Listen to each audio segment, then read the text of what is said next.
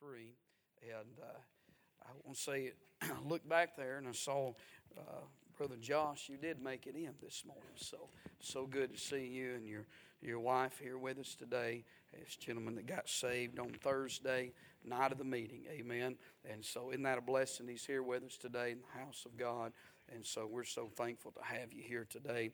And I want to look for just a few moments this morning in the book of 1 John, chapter number 3. 1 John, chapter number 3. And I know this morning that this is a familiar text, but it's just what the Lord put on my heart. And so you pray with us and for us just for the next few moments. What do you preach the Sunday after Jubilee? I mean, everything's been preached on, and we've heard everything. And so I just have a simple thought this morning, message, but I think it would be something that will be a help and encouragement to us this morning. If you're able to stand with us, 1 John chapter number 3 and verse number 1. 1 John 3 and verse number 1. The Bible says, "Behold, what manner of love the Father hath bestowed upon us, that we should be called the sons of God. Therefore the world knoweth us not, because it knew him not. Beloved, now are we the sons of God, and it doth not yet appear what we shall be, but we know that when he shall appear, we shall be like him, for we shall see him as he is. And every man that hath this hope in him purifieth himself, even as he is pure." Heavenly Father, I do pray this morning, God, that you would help us and bless us. I pray this morning that you would fill us with thy Spirit. Lord, help us not to say anything that would grieve the Holy Spirit in any way, but may you be glorified. May your Son be magnified, and may the church be edified. Thank you for every testimony that's been given, and thank you for your people. And Lord, I do pray that if there's someone here this morning under the sound of our voice that's not saved, I pray the Spirit of God would speak to them right now. May they fall under deep Holy Ghost conviction and be saved in this service. And we'll give you the glory and the honor for everything that'll be said and done. For we do love you, and we ask in Jesus' name we do pray. Amen. Amen. You can be seated this morning. I want to preach this morning on this subject, on Christ, the returning one. Christ, the returning one. Notice with me in verse number 1, the Bible says, "Behold, what manner of love the Father hath bestowed upon us, that we should be called the sons of God. Therefore the world knoweth us not, because it knew him not." Notice three things, just by way of introduction, that John emphasizes in verse number 1. First of all, he emphasizes the compassion of the Father. As he says, "Behold, what manner of love the Father hath bestowed upon us." When you think about God this morning, we could think about the wrath of God, and we could think about the judgment of God, and certainly all of that is true this morning. But I'm thankful that God is a God of love, and he's a God of mercy, and he's a God of grace. The Bible said, "For God so loved the world, that he gave his only begotten Son, that whosoever believeth in him should not perish, but have everlasting life." John chapter 15 and verse number 13 says, "Greater love hath no man than this, that a man lay down his life for his friends." And I'm glad the message to the world is that God cares. Amen. That God loves. And he said, "Behold, what manner of love." When you think about the love of God, it knows no boundaries. It knows no limitations. I do not believe, nor does the Bible teach, that God just chose a few or a certain elect. But it is a whosoever will gospel. Amen. And as our sister testified this morning, that if she would have been the only one, Jesus would have still come. He still would have died. Romans 5 and verse number 6 said, "Scarcely for a righteous man will one die, yet peradventure for a good man some would even dare to die. But God commendeth," or displayed, his love toward us, in that while we were yet sinners, Christ died for us. Amen. You say, how do you know God loves you? Because he gave his Son, Jesus Christ, to die on the cross for our sins. And I see the compassion of the Father, and then I see the calling of the sons, as he said that we should be called the sons of God. Amen. I'm glad this morning I can raise my head and say I'm a child of the King. Amen. You say, well, I'm not this morning. If you're not, Ephesians 2 said you're dead in your trespasses trespasses and sin, you're a child of wrath. But you don't have to stay that way. Amen. The Father loved you enough that He gave His Son, and He's willing to adopt you. He's willing to take you in the family. You can be born again. You see, if you're here this morning and you're lost and you want to be saved, you can be saved. Amen. It doesn't matter where you've been. It doesn't matter who you are. It doesn't matter what you've done. You can become the son of God or a daughter of God this morning if you're willing to come and accept Jesus Christ. Amen. And so there's the compassion of the Father. And then there's the calling of the sons. But notice the confusion of the world. He said, therefore, the world knoweth us not, because it knew Him not. Now the world once knew us, is that right? Because we're in this world, and when we were lost, we were of this world. Amen. As Ephesians 2 stated, we were without hope and we were without God. Amen. But after you and I get saved, thank God there's a resurrection that takes place. And the world sees us, but they don't see us as they used to see us. Amen. I'm telling you, friend, you don't fit in this world if you've been saved by the grace of God, and because this world is not your home, and the devil's not your father, and this world is not your family. But thank God when you get saved, the world scratches their head and they look at us and they say, why in the world would you want to go spend every day and go to church all day long and sing and hear sermon after sermon? They don't understand that. And after we get saved, we look at the world and we don't understand why they want to do drugs and drink and why they want to live the life that they're living. I'm telling you, we're worlds apart. After we get saved, we may be living in this same world, but we're headed to another world. And the confusion is they don't understand. But if they could feel what we have, if it could get a hold of them, if they could have what we got just 1 second or 1 minute, they would never want to go back to that world again. They would want what we got. Hallelujah. You know, it's a funny thing. I never met anybody that said they're sorry they got saved. But I met a whole lot of people that said, man, if I knew it was this good, I'd have got saved a whole lot sooner. Amen. The confusion of this world, Christ, the returning one. When we get to verse number 2, it's about Jesus coming back to this earth. And I want to give you 4 things, and we'll be through this morning concerning Christ, the returning one. I want you to see in verse number 2 that there's a hidden mystery. Amen. He said, beloved, now are we the sons of God. Amen. When you think about that and you think about that relationship this morning, that's a hidden mystery. Amen. It doesn't make sense to this world, and the world might even say to you and I this morning, explain how that you can be a child of the devil 1 second and you can be a child of God the next second. Well, I can give you the plan of salvation. I can tell you what Jesus did for me, but to this world, it is a mystery. My friend, you have to accept it by faith, and you have to experience it personally in order for it to be real. Can't explain everything about why God would love somebody like me or love somebody like you this morning. It's a hidden mystery. But in that hidden mystery, I want you to see the tenderness of our relationship. He called us beloved. Amen. Isn't it good to be the beloved of God this morning? What that means, that's a term of endearment. It means that we're dear to His heart. There's no greater thing than to be called brother or to be called sister. Amen. And while I'm on that subject, don't call other people that are saved, don't call them by their first name without putting brother or sister. Can I get a witness right there? You know what? That casualness bothers me, and it ought to bother you. Listen, there's nothing wrong with the man earning a doctor's degree, but I don't want to go around calling somebody doctor. Can I get an amen right there? Unless I'm going to the hospital to visit one. But I'm telling you, there ain't nothing better than being called brother or being called sister. Amen. That means you're in the family of God. That means you're the beloved of God. We see the tenderness of our relationship. We notice the timing of our relationship. Look what he said. He said, beloved, now are we the sons of God. I'm not going to be. It's not one day in the future. But the moment you got saved, you become a son of God. You become a child of God. That assurance on the inside, isn't that a mystery? Because we still look the same. Now, I know God cleans the outside up, but He don't change. He don't eradicate this flesh.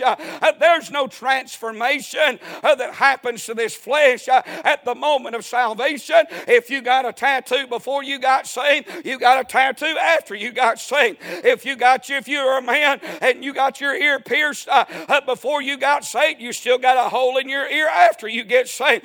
God doesn't eradicate this flesh. But I'll tell you what He does do. He writes your name in the Lamb's Book of Life.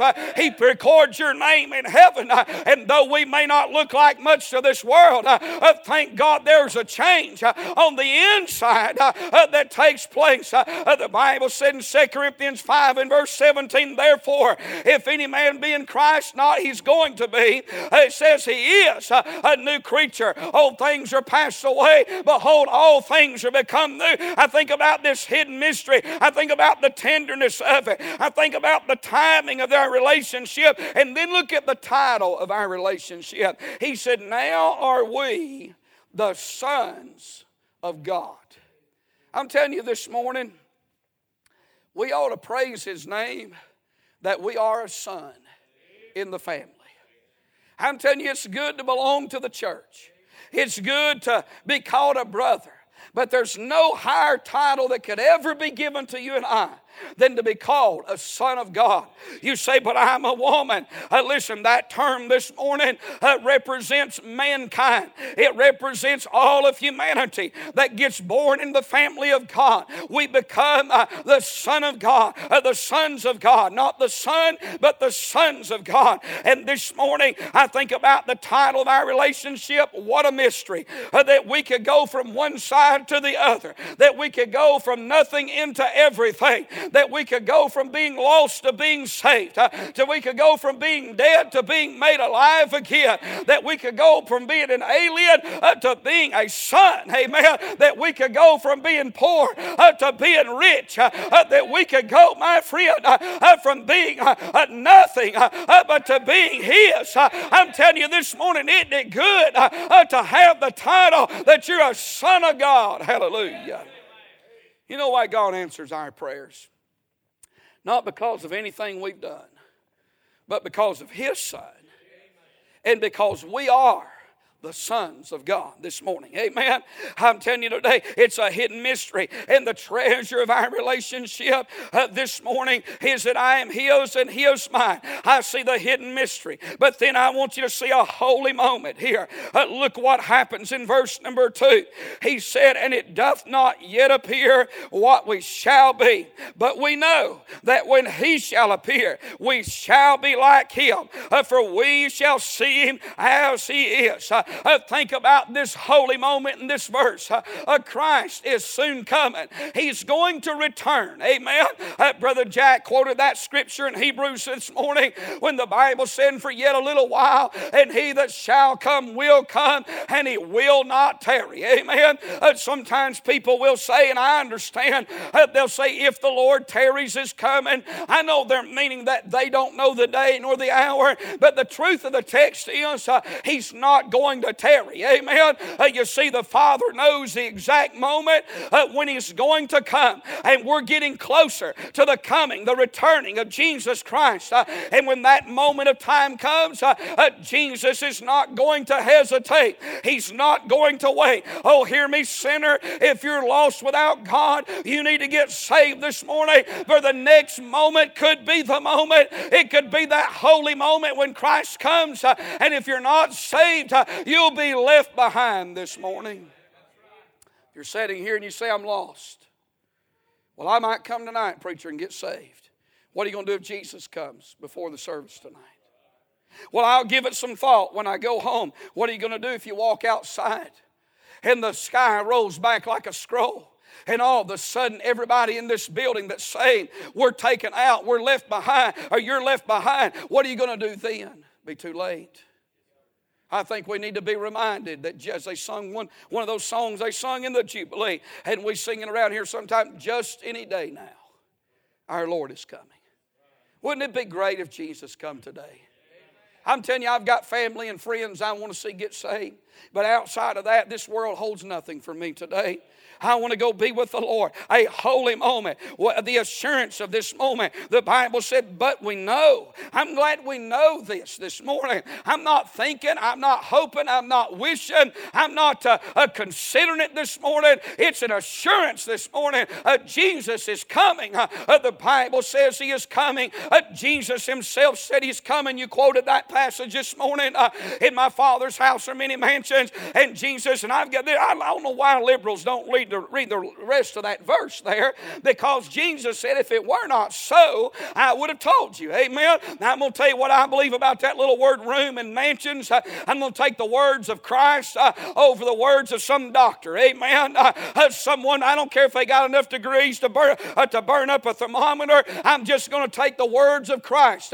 He said, my friend, if it were not so, I would have told you. And the next verse, He said, and I go to prepare a place for you. And if I go, I will come again and receive you unto myself, that where I am, there you may be also.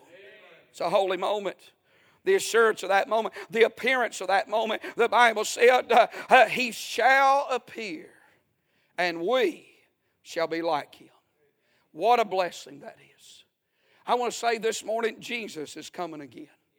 The appearance of His coming. Paul said in Titus 2 and verse 11, for the grace of God that bringeth salvation hath appeared unto all men, teaching us that denying ungodliness and worldly lust, we shall live soberly, righteously, and godly in this present world, looking for that blessed hope and the glorious appearing of the great God and our Savior Jesus Christ. Hey, I'm looking for Him to come, aren't you? I'm looking for Christ to return. And we see here, my friend, the hidden mystery. And we see a holy moment. Christ, the returning one. But thank God we see a happy meeting. Amen. The Bible says in verse number 2, and we shall be like Him, for we shall see Him as He is. Amen. I'm telling you, we're going to see Jesus coming in the moment, the twinkling of an eye, at the last trump. 1 Corinthians 15 says, and the Bible said, this mortal shall put on immortality. So when this mortal shall put on immortality, and this corruptible shall put on incorruption, then shall be brought to pass the saying that is written, death is swallowed up in victory. Thank God it's going to be a victorious a time when He comes.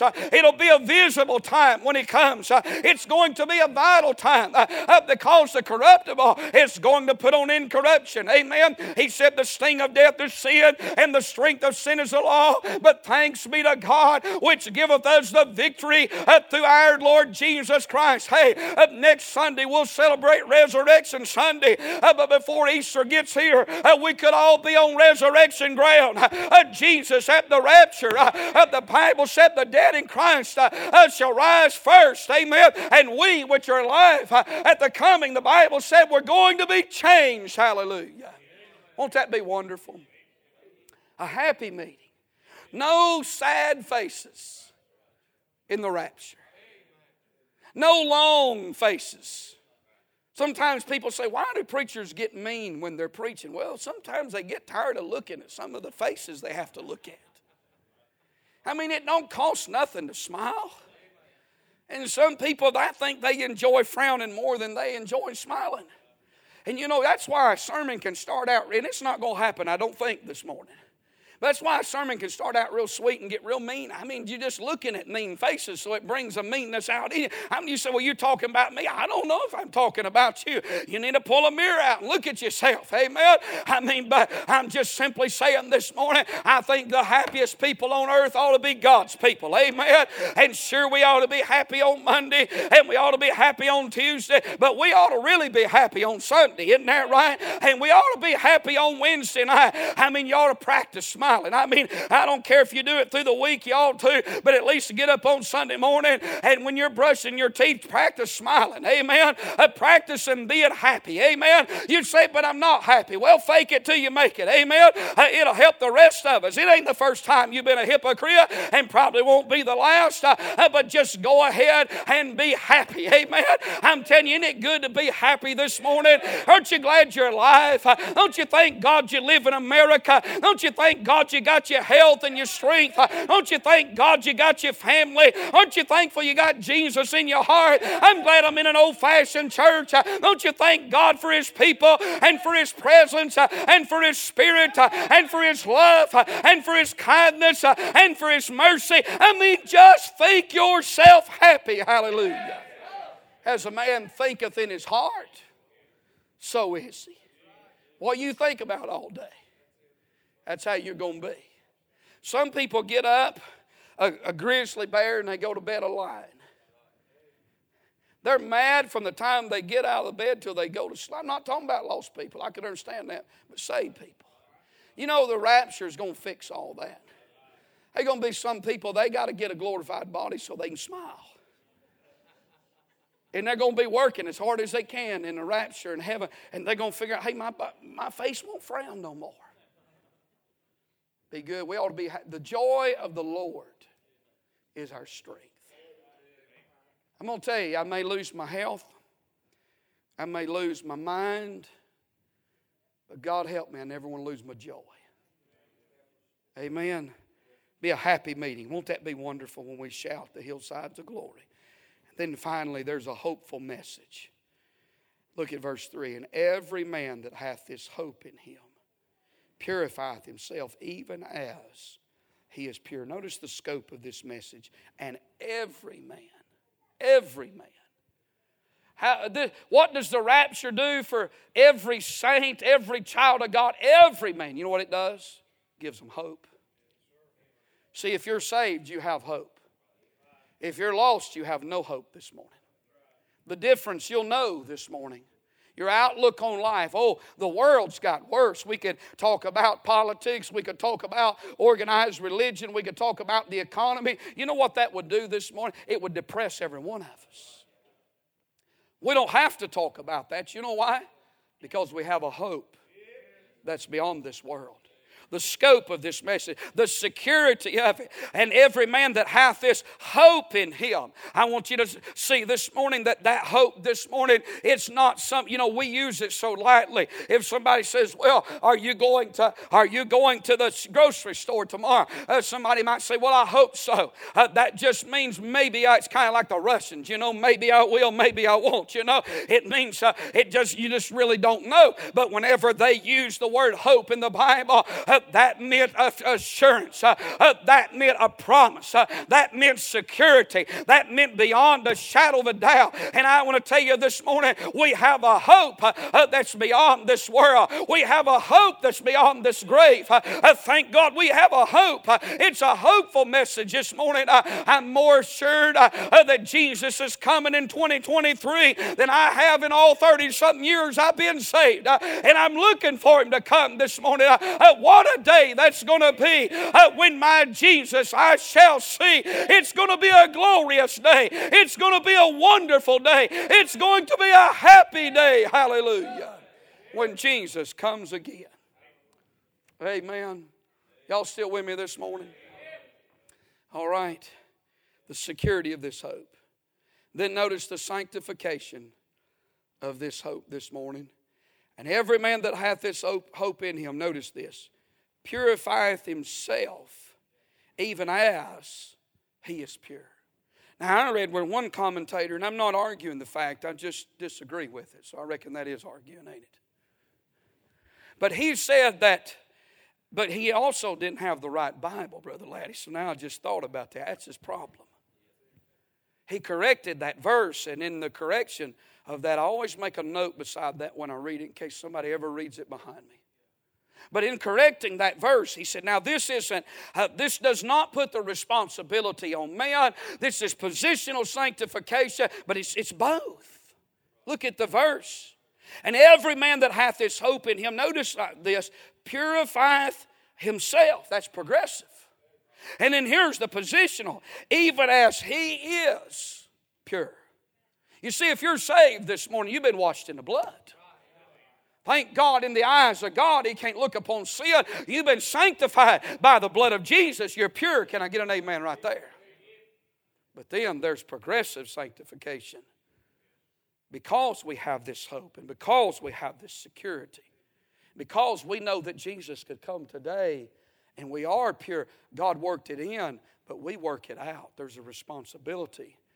You see, if the coming of Jesus Christ, the rapture I'm talking about this morning, the rapture of the church, if it should do anything for us as believers this morning, you know what it ought to do? It ought to cause us to live right. Somebody preached about it. I don't remember who this week. But just the consciousness of us this morning, whoever's going to play for me, come play. Just the consciousness of us knowing that before the sun sets today, Jesus might come. You know what that ought to do? It ought to change the way we worship. It ought to change the way we witness. It ought to change the way we walk. Hey, I guarantee you that there's some people sitting in church this morning in some churches, and I pray not here, that if they really got a hold of the fact Jesus may come, and if they knew that Jesus was coming tonight, they probably wouldn't go do some of the things they're planning on going to do this afternoon. I'm talking about saved people.